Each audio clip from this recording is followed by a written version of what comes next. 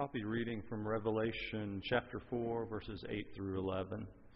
Each of the four living creatures had 6 wings and was covered with eyes all around, even under its wings. Day and night they never stopped saying, "Holy, holy, holy is the Lord God Almighty, who was and is to come." Whenever the living creatures give glory, honor, and thanks to Him who sits on the throne and who lives forever and ever, the 24 elders fall down before Him who sits on the throne and worship Him who lives forever and ever. They lay their crowns before the throne and say, "You are worthy, our Lord and God, to receive glory and honor and power, for you created all things, and by your will they were created and have their being." This is God's word. You may be seated.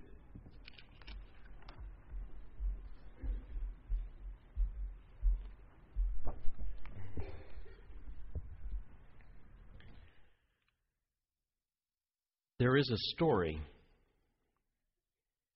that unfolds near the end of the first century when Christianity had spread into and rooted itself in the cities. It's the story of how God will help His people be faithful lights, how He will help them shine brightly into those congested, dark arenas. It's also the story of a man whom darkness swept up in order to exile him on an island. But before we consider this story, let's go to our Father in prayer.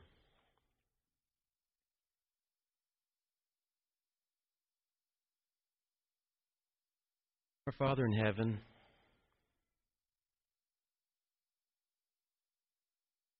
perhaps many times when we pray to you, Father, we may not take the time to really start to think and to realize what such an awesome God you are, and that we are mere creatures that you have made and yet love so much. Father, we acknowledge that you are holy, that you are righteous, and that you are loving. Father, we acknowledge that you are worthy of all devotion that we could give you. We pray for eyes that can see and ears that can hear, that we might understand what it means to offer our lives before you as living sacrifices. Father, we ask that you keep the evil one from us, how he would try to sidetrack us, discourage us, tear down what you are doing. And Father, we pray that your will may be done in heaven and on earth. We ask all of these things in your name of your Son. Amen.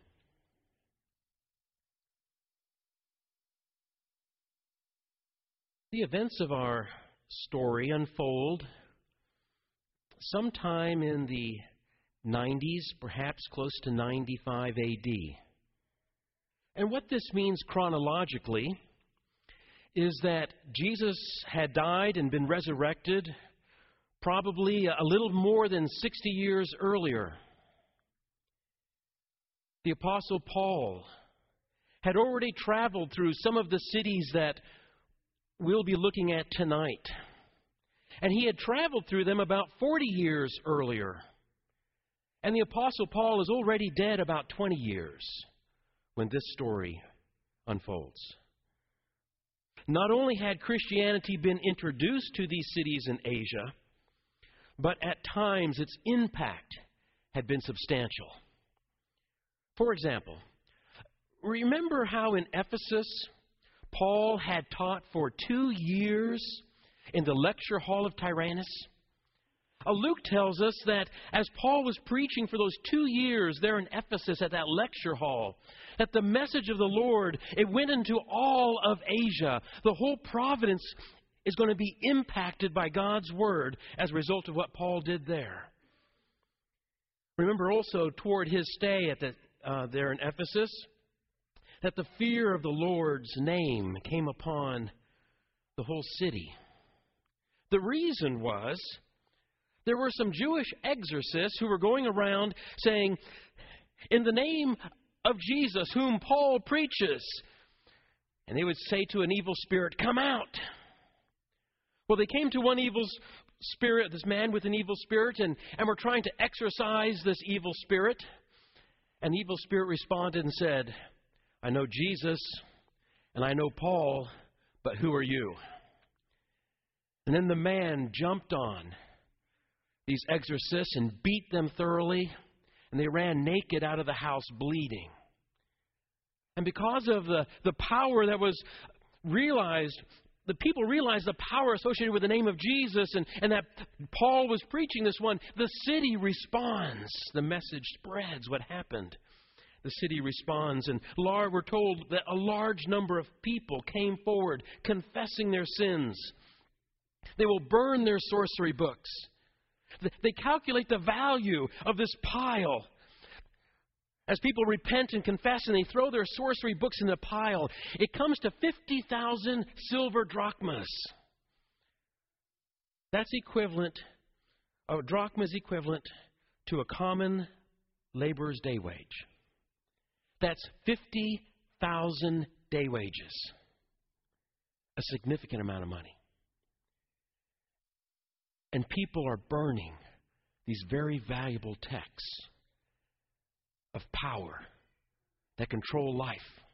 No, the gospel has made an impact in various cities, and Ephesus was one of them. But this is also going to lead Demetrius, after he sees all of this happening, and he being a silversmith, idols, little silver replicas of the idol of the great goddess Diana, they're not going to be selling so well. And so for economic reasons, he inspires a riot against Paul. And people flood out of the city of Ephesus into the 25,000-seat auditorium that they have cut out of the side of a mountain there. And for 2 hours they chant, "Great is the God of the Ephesians, Artemis." Yes, Christianity had made an impact, and darkness had pushed back. The advance of God's kingdom had also come at a cost. In those years between when Christ died and this event of our story, there had been personal cost as the kingdom spread. We don't know much of the details, but Paul is going to write in 1 Corinthians 15:32. He says, "I fought with wild beasts at Ephesus." We can picture Paul in the arena fighting wild beasts because he is a Christian proclaiming Christ. And of course, it's been 3 decades earlier from our story when Nero unleashed persecution against Christianity, against Christians in the city of Rome. And in Rome, he would even take Christians and coat them with tar and light them up in his garden, to light his garden in that night, among putting them also in the arena. Our story begins as political and religious forces once again seek to squelch the gospel's light in the cities. Tradition says that John was living in Ephesus. And this aged disciple has been caught by the authorities. He's been taken and dumped on an island in exile. And this is how he puts it in his words: "I, John, your brother, and the one who shares with you in the persecution, kingdom, and endurance that are in Jesus, was on the island called Patmos because of the word of God and the testimony about Jesus." How long had John been living on this island before the events of our story unfold? How many Sundays had come and gone before he heard that voice? We don't know. What we do know is what transpired. "I was in the Spirit on the Lord's day when I heard behind me a loud voice like a trumpet saying, "Write in a book what you see and send it to the 7 churches. To Ephesus, Smyrna, Pergamum, Thyatira, Sardis, Philadelphia, and Laodicea." John will turn around, and as he looks behind him, he sees 7 lamps, which represent, he discovers, 7 churches, these 7 churches. But even more significantly, in the midst of these lamps, he sees a very powerful figure, one like a son of man. And it's going to cause him to go limp and to fall as though dead before this powerful figure. He describes him as having a long robe and a golden sash. His head and hair are white as snow. His eyes like a fiery flame. His voice thundering like many waters. In his right hand he holds 7 stars. John will come to learn that these 7 stars represent the messengers or angels of those 7 different churches. And there is this sharp, double-edged sword coming out of his mouth. As we look at this description, we recognize it as being very similar to the description of the man dressed in linen that had overwhelmed Daniel in Daniel chapter 10, verses 5 through 8. Daniel, too, had fallen like dead before him. But this one, like a son of man, a powerful one, says to John, "Do not be afraid. I am the first and the last, and the one who lives. I was dead, but now, look, I am alive, forever and ever. And I hold the keys of death and Hades. Therefore, write what you saw, what is, and what will be after these things." This powerful figure never calls himself Christ, never calls himself Jesus. But very clearly, John has fallen like dead before the risen Lord in all of his splendor and power and authority. His word wields ultimate authority. He had died, but now he lives forever. He holds the power over death and the realm of the dead. As will become clearer later, this risen Lord really does stand in the midst of his churches. He knows what each church is doing or not doing. He knows whether they're being faithful or whether they're being corrupted by the influences of the world around them. And he will give a message to each of those 7 churches, describing what he knows about their highs, their lows, and what is needed. John's responsibility is to write what he is about to see, so that the 7 churches can know what is about to be shown to him. But there's something about these 7 churches. These 7 churches are so very different from each other. They possess Christians of many different varying qualities and spiritual states. They live in different types of cities. And you might say, so what? But you go to Communication 101, and one of the first things you learn is consider your audience. Consider who you're talking to and tailor the message for them. Give them something that's going to be specific for them, that will motivate them. And yet God is going to provide both strong and weak Christians the same motivation for serving. It's going to be the same message, the same motivation why they should serve. And it's applicable to all. It's applicable to all these Christians regardless of their setting, regardless of where they find themselves or whether they've done well or poorly in the past. What could God show John that would benefit each church?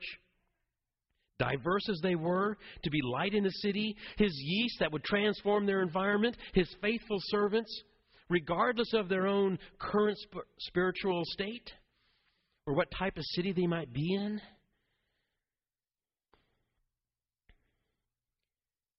Consider the magnitude of what God is doing in motivating such a diverse group of Christians facing distinct environments. Take Ephesus.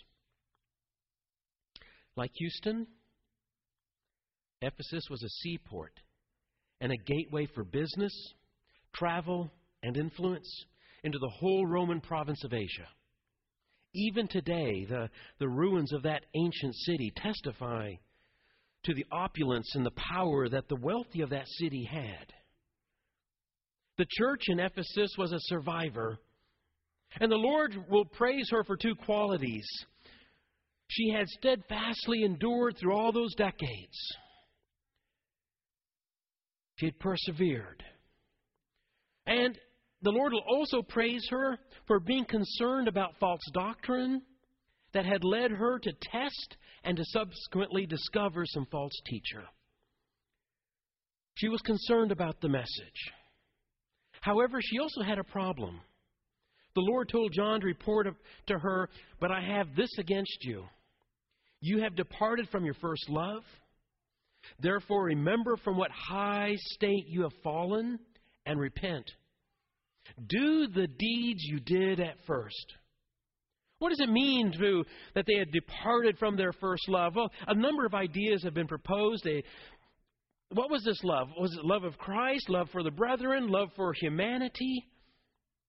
The truth is that these can't be separated. For when we love Jesus, and we're drawing close to Jesus and to His message, He teaches us to love each other as well as to love the greater community. John himself will point out in 1 John that we cannot truthfully claim to love God if we do not love our fellow human being. And so tied with this love, he says, do the deeds you did at first. If they're going to love, then they're going to be engaged in doing. Reminds me of being engaged in ministry and magnifying the Lord and spreading His message. Or take the city of Smyrna, very different from Ephesus in some ways.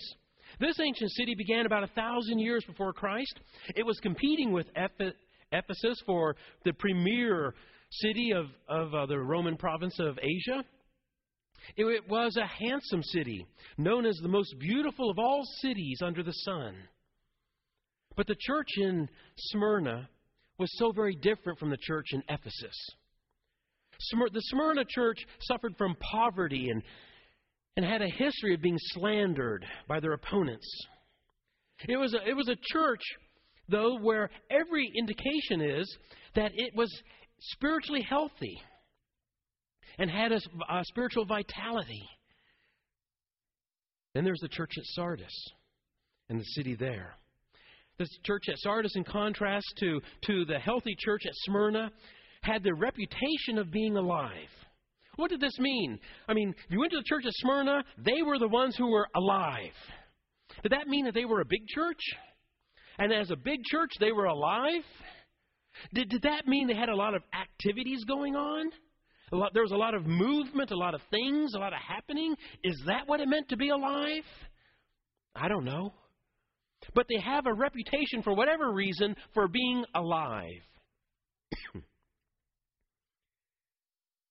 What we do know is that the Lord looked at them and said that spiritually they were just about dead. And that only a few Christians within the church had not soiled themselves with the corruption of what was around them. This was a city perched some 1,500 feet above the valley floor. Perpendicular cliffs on all three sides of the city made it like a fortress. Had a rich history filled with famous names from Croesus, Cyrus, Alexander the Great, and Xerxes. All had been there.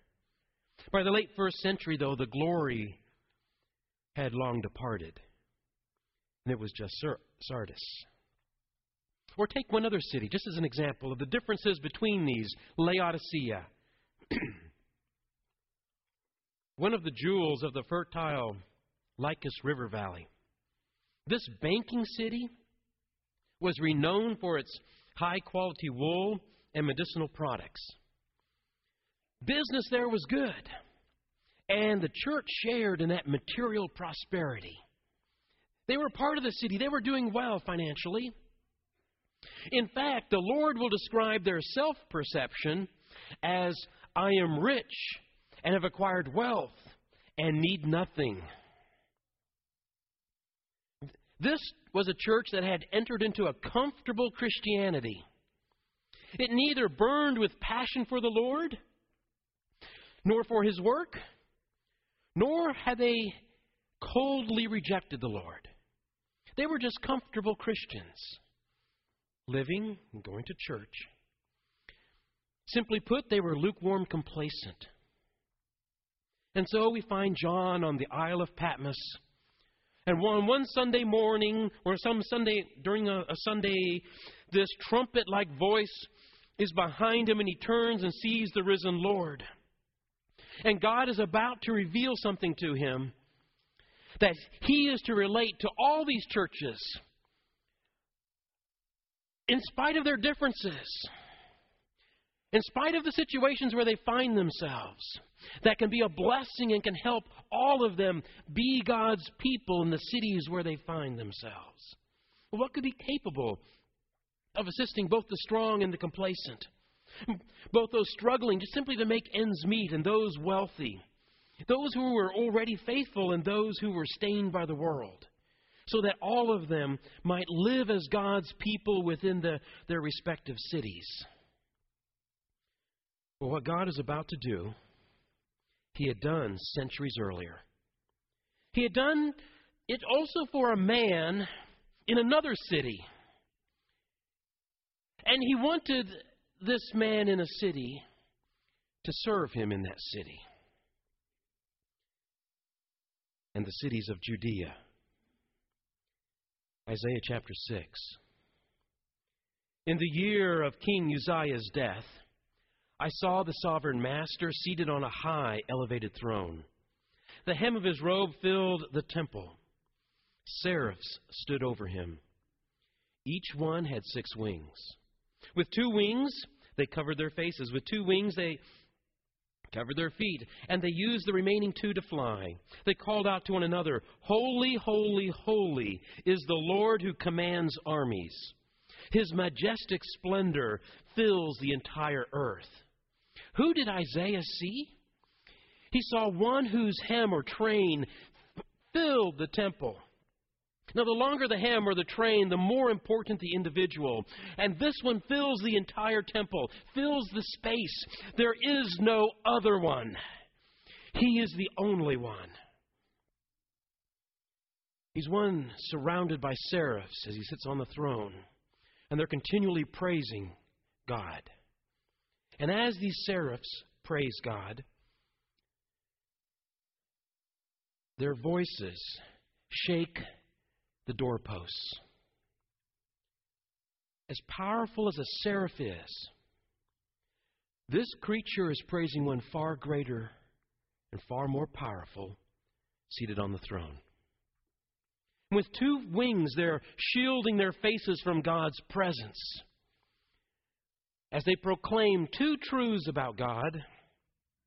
Holy, holy, holy is the Lord who commands armies. God is completely pure. He is holy. In the Hebraic, this is the superlative when you say something 3 times. And what's particularly interesting is that in describing God, this is the only superlative used. There's many descriptions of God, many characteristics of God. God is love. God is just. And God is righteous. God is holy. But God is only proclaimed with the Hebrew superlative as being holy, holy, holy. This is the characteristic that is put out powerfully there in God's presence. The second truth that they proclaim is God's majestic splendor fills the entire earth. All of creation and God's mighty acts that He has done reveal His glory. Now, Isaiah had gone to the temple, then he saw this, but who had Isaiah been before he went to this temple? We don't know for sure. Jewish tradition suggests that he was part of the royal family, had royal blood. Regardless of who he had been, in the blink of an eye, Isaiah was transformed. He's changed as he catches a glimpse of God's glory. As long as Isaiah would view himself as just a person among people, maybe compared himself with others, you can feel pretty good about that. I can feel pretty good comparing myself with people, and you can feel pretty good about comparing yourself with people. That's what people sometimes do. But the instant that Isaiah encounters God's holiness, his self-perception is forever changed. And he says, "Woe am I am destroyed, for my lips are contaminated by sin. And I live among people whose lips are contaminated by sin. My eyes have seen the King, the Lord who commands armies." For the first time, Isaiah really understood who God is and God's holiness. And under the gaze of God's holiness, he clearly sees who he is. And he realizes his own great need. But not only is he ruined and destroyed, but all the people around him, those in the city, they're ruined and they're destroyed. Judea is ruined and destroyed. His neighbors and fellow countrymen. Well, God in His mercy does something next. A seraph is sent, and the seraph takes a hot coal, puts it to Isaiah's lips, touches it, cleanses him, forgives him of his sin. And then the sovereign master asks, "Whom will I send? Who will go on our behalf?" And Isaiah said, "Here am I. Send me."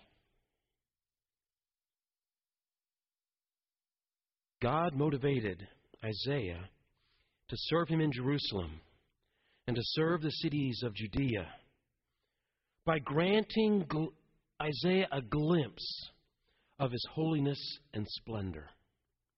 See, accurately perceiving God's holiness, His splendor, places our lives and service into proper perspective. And as long as we're just living life, as long as I live my life, and I look at, go get the groceries, go do this, people coming, people going, a to-do list of things to do, keep me busy, work, the next item on the list. Life has a particular look. The people have a particular look. Here's the good guys. Here's the good people. They're the ones that are polite to me and kind to me as I'm checking out my groceries. This fellow over here, he's a bit rude, crude, not so good. And that's how we can look at life. But when we get a glimpse of God's glory, we can't look at life like that anymore. We come away realizing that we are ruined and we need God's mercy and forgiveness.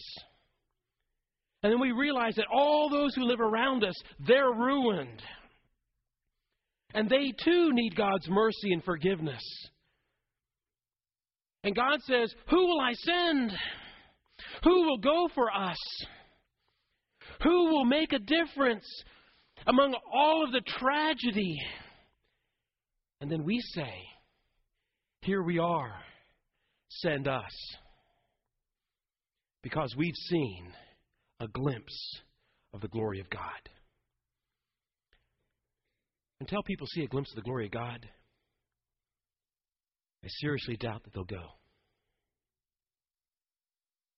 How do those respond? They go. So to return to our story with John, on the Isle of Patmos, and the loud trumpet voice behind him, and he turns, and he's told to write down what he's about to see. And he's supposed to give this message of what he sees to the 7 churches. He says, "Immediately I was in the Spirit, and a throne was standing in heaven with someone seated on it. And the one seated on it was like jasper and carnelian in appearance. and a rainbow looking like it was made of emerald encircled the throne. From the throne came out flashes of lightning and roaring and crashes of thunder. 7 flaming torches, which are the 7 spirits of God, were burning in front of the throne, and in front of the throne was something like a sea of glass, like crystal. As I read this, as we listen to this reading, we can sense John's struggle to try to adequately describe heavenly realities with earthly descriptions. The words just don't measure up. It's sort of like emerald. It's sort of like carnelian. It's sort of like crystal. The best way I can describe it. And around the throne were 4 living creatures, full of eyes in front and in back. They never rest day or night, saying, "Holy, holy, holy is the Lord God, the all-powerful, who was, and who is still to come." And how do those who are around this throne respond in God's presence? They throw themselves down before the throne. They worship the one who lives forever and ever. And they acknowledge that their Lord and their God is worthy of devotion. He is worthy of all that they can do for Him, whatever that can be in praise. He is worthy of devotion. When we know who God is, when we grasp at least a small glimpse of God's holiness, it evokes devotion from deep within us. And on the island of Patmos, God granted John a glimpse into heaven in order to help Christians persevere in living for their God. In living for their God in those cities where they found themselves. This year our theme is City Lights. Ministry, magnify, message. In the coming weeks and months, Mark is going to be describing different ways for us to serve God. To be devoted to God in how we live. By ministering to this community. By magnifying God through our lives. By carrying God's message into the city. And tomorrow night, we have the opportunity to refresh our skills to communicate God's message or to acquire new ones in the Mustard Seed Fast Track at 6:30. You see, what we're engaged in, this is not our mission. We didn't make it up. We're not in control of what is to be done. The mission does not originate from us. What this means is that we do not have the luxury to sit around and to decide whether or not we need to be engaged in God's mission to the world. It means that we do not enter into a brainstorming session to decide what we think is a great idea, whatever that might be. No, we look to what God is doing and what God is wanting to do with us and our lives, and how He wants to shape us and mold us to be His yeast, to be His light, to be His servants in the city. The mission for our lives comes from the one seated on the throne. And those who catch a glimpse of God's holiness and splendor will likewise say, "Here am I, send me," as we throw ourselves before the feet of our God. A little bit later in Revelation, we learn about the slain lamb, the blood of the lamb, and those who have washed their robes in the blood of the lamb. Jesus died so that none of us need to find ourselves in the presence of a holy God, suddenly filled with terror. Woe am I. He died so that each one of us can be made holy. The book of Hebrews, chapter 10, talks about His sacrifice and His blood, that it is making perfect forever those who are being made holy. Leviticus points out that we cannot make ourselves holy. Leviticus points out it is God who makes you holy. And there in Hebrews, again, the message that God is making us holy. But for us to be His holy people, we have to come to the Lord and respond to Him. Die to ourselves. Repent from the way that we have lived. Be buried with Him in baptism. And then raised up by God's power into a new life. To be a new creature that He has created. To do good works that He's created for us to do in advance. We have a mission. We have a way that we need to live as God's people. If there's anyone this evening who needs to